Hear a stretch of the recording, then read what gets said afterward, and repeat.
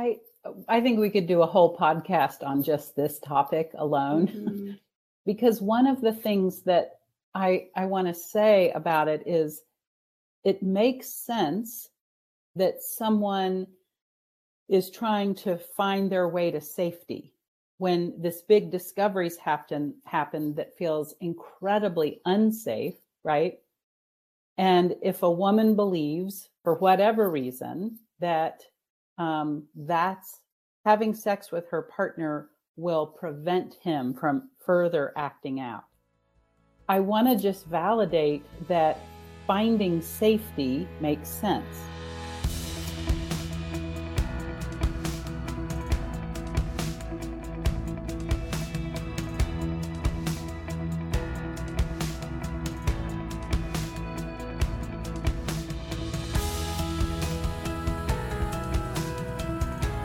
Welcome to the Faithful and True podcast. We're happy to be with you today with our usual host, Dr. Greg Miller, and Greg's wife, Beth. Hi, Beth. How are you? Good to see you as always. Doing well. Thank you. And from our staff, Elizabeth Hardesty is joining us today. So we went all out. We're paying top dollar in 2023 for high volume or highly qualified guests like Beth and Elizabeth.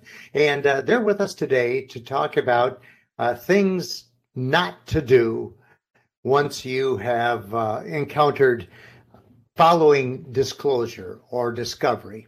And Greg, can you think of an even more effective way of getting into this? Well, we're very fortunate because both Beth and Elizabeth lead groups for women, work with women. And so, as I understand it, they reached out to some of the women and just asked the question, what were some of the things that you did early on after sometimes we talk about it as the explosion or the plane crash or the discovery, but what were some of the things that you did that were helpful? And what were some of the things that you did that weren't helpful? And we're going to be doing 2 podcasts. So we're going to start with what were some of the things that you discovered that women told you that in hindsight they wish they hadn't done, or in hindsight they realized it wasn't as helpful in those early days? Well, it's good to be here with you guys today. And Elizabeth and I have had a lot of conversations about this, both with clients that we work with and about our own stories. And the first thing that I want to just say is, as we're thinking about what wasn't helpful following discovery, I just want to say loads of grace, oceans of grace, wherever you find yourself, if you are listening to this. Maybe you're thinking, I could add some things to this list. I bet I know some things they're going to talk about. Certainly some of the things we're going to talk about today are things that I wished I had done differently. Elizabeth, it might be the same for you too. So I just want to really start with that word, that wherever you are, may you have grace with yourself. And if you are just in the process of discovering some painful information about your spouse's acting out or a situation, that you weren't aware of, we hope some of these things will help you to make different choices. The first one that I would say is one of the big ones that came up is people indicated that it was not helpful to isolate and to tell no one. Now, it's so understandable, right, that we get afraid, we are fearful, we have no idea who we can trust with this kind of information. And yet what we know is that this is so painful, but it's just really detrimental to carry this alone. So I think that's one of the things that can happen is we just keep ruminating then on it, like a pinball bouncing around, on a pinball machine with no safe place to land. Well, one thing I've heard the women at Faithful and True talk about is we are aware, working with the men, that the men have a lot of shame about the choices that they've made, and they don't want people to know because of shame. But I've heard many of you say that women and the wives experience the same thing, that when this starts to come out, their shame gets triggered. And when our shame gets triggered, we do want to isolate. And one of the ways we try to manage it is by keeping it hidden, not telling anybody. And so just acknowledging for the wives that are out there that are experiencing shame because of their husband's choices, it's typical, it's something that is expected, and it's also not helpful. Yeah, that was a big part of my story, and something I often share early on is when a few years into our marriage, I had a disclosure from Chris. The shame you're talking about, Greg, I did not know what to do with that information. I didn't even think about talking about it because it was so shameful, and so for me, it was this one you're mentioning here, Beth, of telling no one, isolating, and then just the ruminations, what can kind of go on and what you can start to believe, right? And the things that can start to kind of form in your mind around just beliefs about yourself, beliefs about your relationship. It's hard to kind of right size those when you're just doing all that internally. Mm-hmm. What might be some of the messages of shame or the lies that a woman might believe about herself when this information comes out about choices that her husband has made? Oh, there's so many. The first one that comes to my mind is I wasn't enough. And I'm not fill in the blank. I'm not beautiful enough. I'm not thin enough. I'm not sexy enough. I don't have enough sex with my husband. I mean, there could be so many of those things. And of course, once we get into recovery, we start to understand that if we're in shame, we're believing a lie. And yet, one of the other things that I really want to emphasize about these early days of discovery is that we're in trauma. And one of the things that happens when we're in trauma is we do not think clearly, right? And so that really, really gets chaotic. We can have all kinds of, I think it's ripe for these shame messages. Mm-hmm. One thing I'm hearing in what you're saying, Beth, is that for a lot of women, one of their early reactions is they believe that it's their fault. And Absolutely. That if they had done something different or if they were different, they could have prevented this. And, one of the things that we want the men to do early on is take total responsibility for their actions and for their addictions. And I can imagine that it's much more complicated for a woman if her husband is actually telling her it's her fault. Mm-hmm. And so the more she's isolated and not hearing other messages, if the only message she's hearing is from her spouse and he's saying it's her fault, it makes perfect sense that her shame is intense. Right. So moving on here, another one is kind of the opposite of that we often, a lot of women in my group also shared that oversharing at first, just not really understanding and knowing who are safe people, who are unsafe people, but just wanting to tell as many people as possible and just get it out. And so again, it's finding this healthy place. We'll talk about later what is helpful, but again, that oversharing, telling too many people, and the chaos, the additional chaos that can start to create. Absolutely.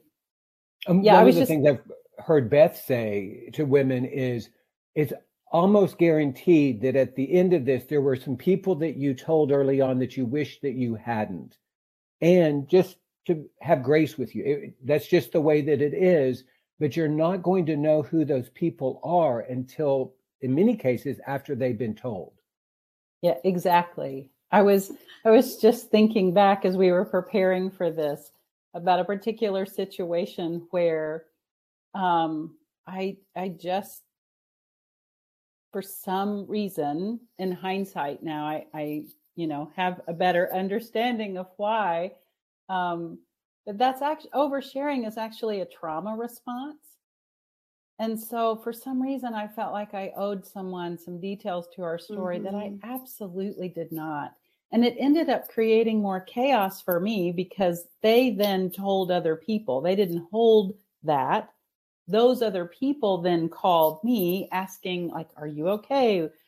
for more information. That was not what I needed to be spending my emotional energy on, that was so limited anyway. And one of the things that can, I think, fall in this category here is oversharing to children, particularly older children, telling too many details to family members. And again, Greg, like you just said, sometimes we don't know who isn't safe until we've told them, and we're getting advice, or we're getting someone's rage, on our behalf that really isn't helpful. There can be a lot of unsolicited advice coming to a woman in this situation. And what she's really just looking for is someone to be safe. Mm-hmm. One thing that I just want to distinguish is you mentioned this idea of early on telling children maybe too much. We absolutely believe in having conversations with our children, whether they're young or they're adults, because we do see the value of including them. What we're talking about specifically is in those early days when the wife is still getting information, she's not clear about what she needs, and it is more out of a fear or a panic or an uncertainty that she's including her children. That's the point that it's not helpful. Once she's more grounded, then absolutely we would suggest that couples go together to tell their children what's going on. Right. And if there are consequences, then children will need to be included early on. There were just some consequences to my story that the children need to know about. Yeah. And we, over time, shared the information, but those initial conversations were very limited, and we got good coaching on how to talk to our boys early on. Yeah. Another one that again is very understandable early on, especially when you're talking, Greg, about when a woman is feeling like she's not enough, is there can be those attempts to try to be enough. And so I think becoming sexual, just engaging with your husband sexually and trying to be, just more desirable, those types of things. So just engaging really quickly back into the bedroom again is something that we often hear. And again, it's understandable coming from a place of trying to prove yourself, trying to get him to make different choices. And yet again, the additional pain, the additional chaos that can create for a woman when she is kind of pushing past her own boundaries, pushing past her own feelings, right? In some ways, just even invalidating herself to try to control and to hang on to the relationship.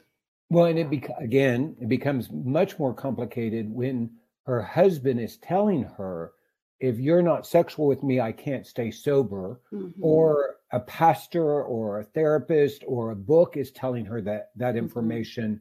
Again, it's reinforcing this idea that if you make the correct choices, then you can do your husband's recovery for him. And we absolutely don't believe that at all. And in fact, I often tell the men, the goal for you is to learn how to steward your sexuality, especially when you are not being sexual with your spouse. And so whether you're being sexual with your spouse or not, sobriety is still possible because it's your sexuality and you can steward it.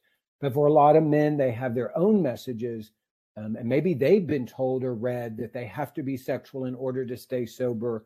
And so it makes perfect sense that if a wife is getting those messages, it becomes about fear, it becomes about obligation.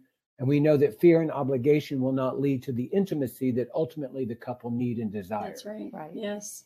I think we could do a whole podcast on just this topic alone, because one of the things that I want to say about it is it makes sense that someone is trying to find their way to safety when this big discoveries happen that feels incredibly unsafe, right? And if a woman believes, for whatever reason, that that's having sex with her partner will prevent him from further acting out. I want to just validate that finding safety makes sense.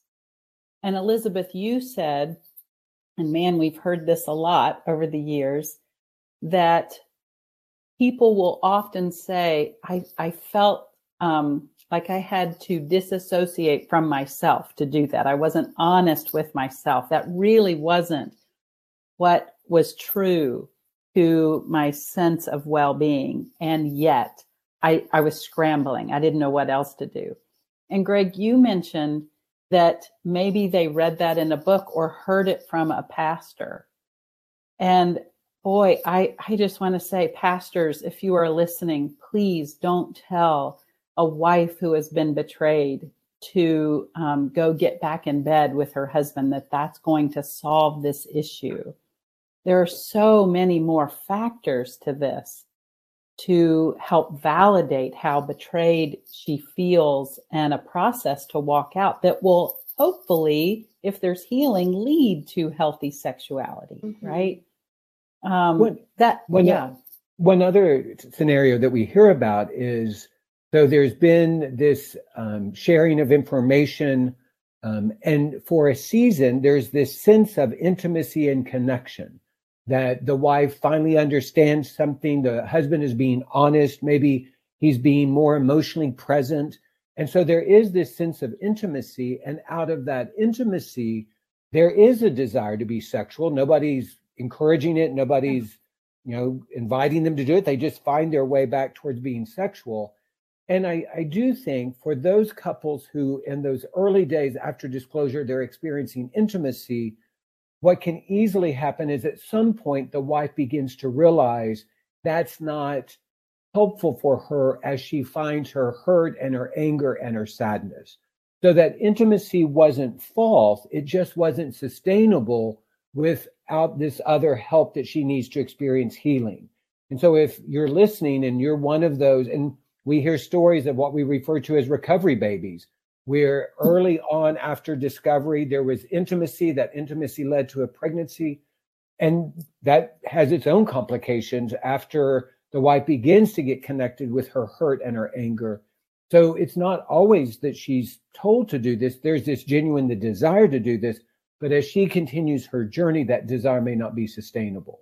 Yeah. Sure. And something else there, Greg, maybe that's not helpful would be, for a woman to not listen to herself, right? That to maybe have a belief that, well, I've started to re-engage sexually, and so therefore I have to continue to re-engage sexually, versus understanding a need to perhaps take a break and do some of that deeper work of working through the pain and the trauma of that. Mm-hmm.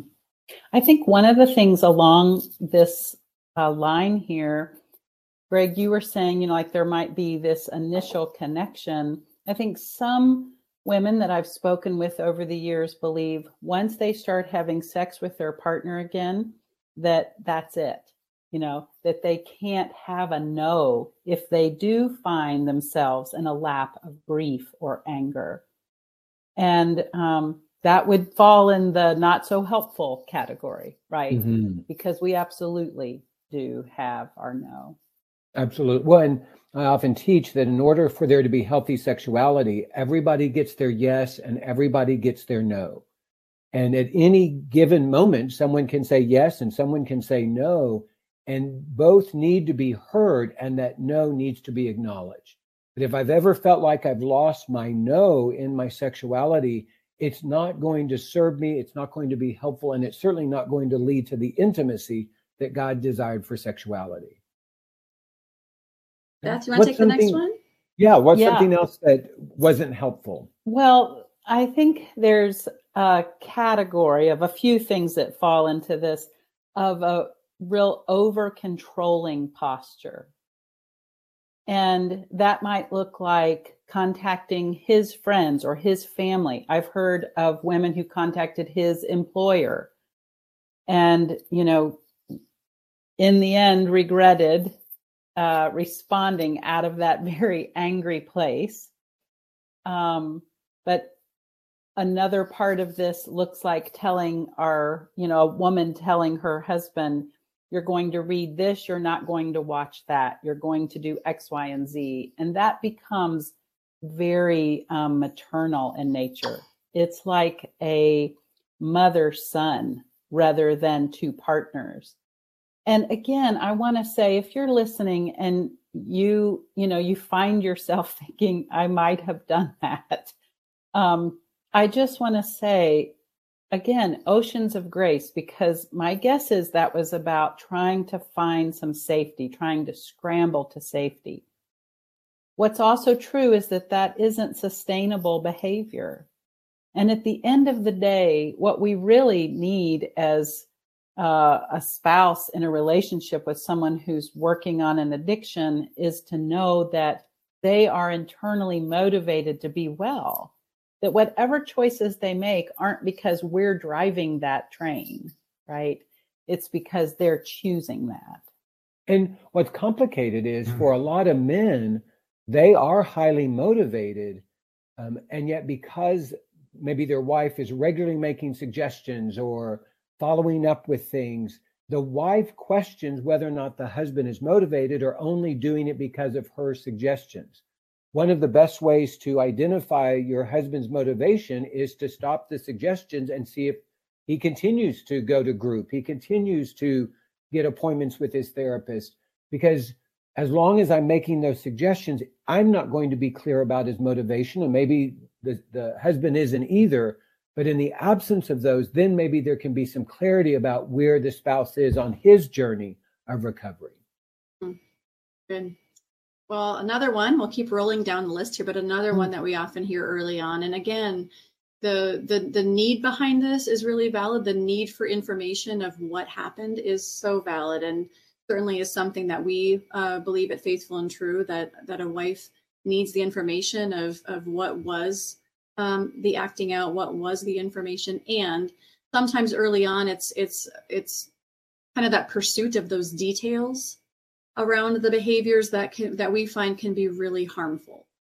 We differentiate between information that is hurtful and information that is harmful. And sometimes those minute details of things that we just continue to pursue, the details of information, it really can be harmful to a woman.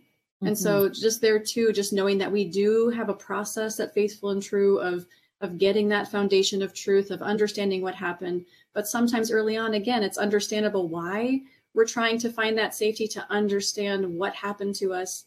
And those details sometimes can be to add more trauma. When we teach about full disclosure at the workshop for the men, I would say the number one question we get is, what details do I share? And the reality is, it is the wife that determines that. You know, one of the things that we tell the men is, if your wife is asking questions, you answer that question honestly and thoroughly, because if you don't, you just come across as if you're hiding and lying. Even if you don't believe she needs to know that, you still answer the question. What I think is most helpful is when a wife is getting the support that she needs from a wise therapist and other wise women in formulating, what really do I need to know? Beth and I have done some full disclosures in the past, and typically when a wife is asking a very specific, detailed question, there is a reason why she needs to know that.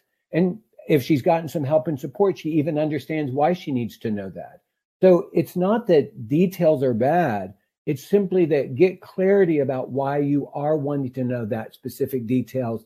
And as you said, Elizabeth, too much detail can eventually be harmful. Yeah. I think along those lines, another one that I would mention is we've heard a lot of women say they waited too long to get good help. And it's understandable. We want to convince ourselves this is his issue. These were his choices. I've been, faithful, or this isn't my thing, whatever it is. And yet, while we are not responsible for this addiction, it is our role to find the support for ourselves to move through it in healthy ways. And Elizabeth, my guess is you've met with a lot of women who just resisted getting help. We've had women come to the workshop who are angry, like, I would rather spend this money in Cancun, which is understandable. Mm-hmm. And once they begin to find that support, it really gives them traction in their healing. Absolutely. Yes. Is there anything that you would say? Let's say that a woman is listening to us and she hasn't reached out to help. Is there anything that you would say invitationally about why it's important to get help? I guess I would just say, just for myself, because I was one of those women that, went over 10 years of not seeking help, and not even knowing there was good help, what that even meant. And so I think just through this journey for myself, Greg, I really just believe that there is hope. There is transformation possible for that woman individually, that this is significant. We will not minimize that. We're not going to brush it aside. We're going to meet her right where she is, but there really is a way through this. And so I think I would just want to just give that message that we are here to come alongside you, not pressure you one way or another, but just to walk alongside you with the hope that there is another side to this journey. One of the things that I've talked to men about is when you reach out for help, when you come to the workshop, it's one of the ways that we acknowledge reality, and it's one of the ways that we acknowledge truth. And again, even painful truth sets us free. And my guess is it's also true for women, that when they finally call that therapist or show up at that group, it's their way of acknowledging the reality of what's going on, and that we can try to deny it, we can try to minimize it, we can rationalize it. And it's not until we try to live in the truth of it that we can begin to experience some freedom from it.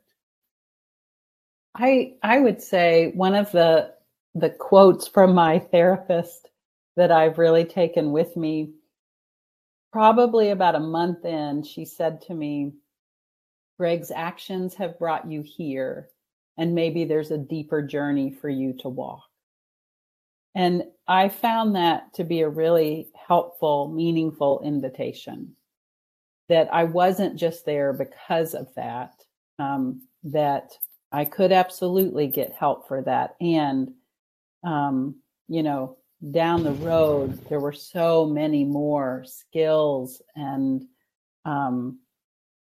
just so much broader picture of what emotional health could be like in my life. One of the images that I've used at the couples workshop is that it's like you were in a car accident, your husband was driving, you were in the passenger seat, you weren't responsible for driving, you had nothing to do with driving, and your husband has an accident. And because you were in the car, you are injured in the accident. And so the ambulance comes and says to you, you've been in an accident, and to say, well, I wasn't driving, or you need to take care of him, that really doesn't serve you, because it denies the fact that even though it wasn't your actions, you have been directly impacted by somebody else's action. And so to be able to say, I wasn't driving, it's not my fault, I was in the car, therefore I need to get the help that I need. And what's interesting is some husbands out there deny the fact that they need help.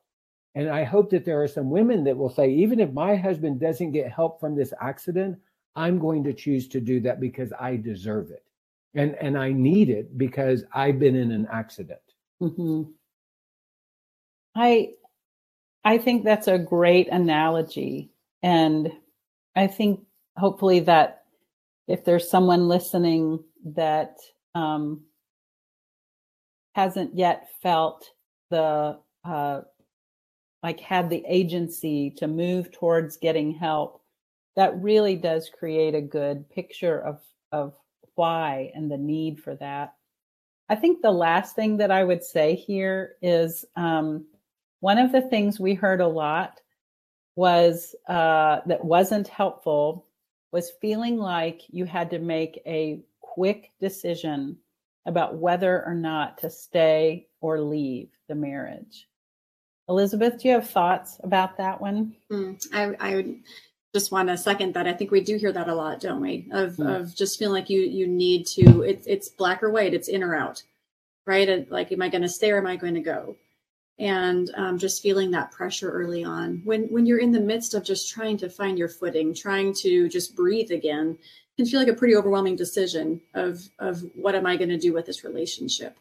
And so again, very understandable, because it feels like, well, my whole world's blown up. It can't continue the way that it has. And yet trying to make a big decision like that right away can just be overwhelming. And as we say around here, our cliche phrase of trusting the process, of no pressure either way, but just trusting yourself, trusting this one step at a time, that answer will come.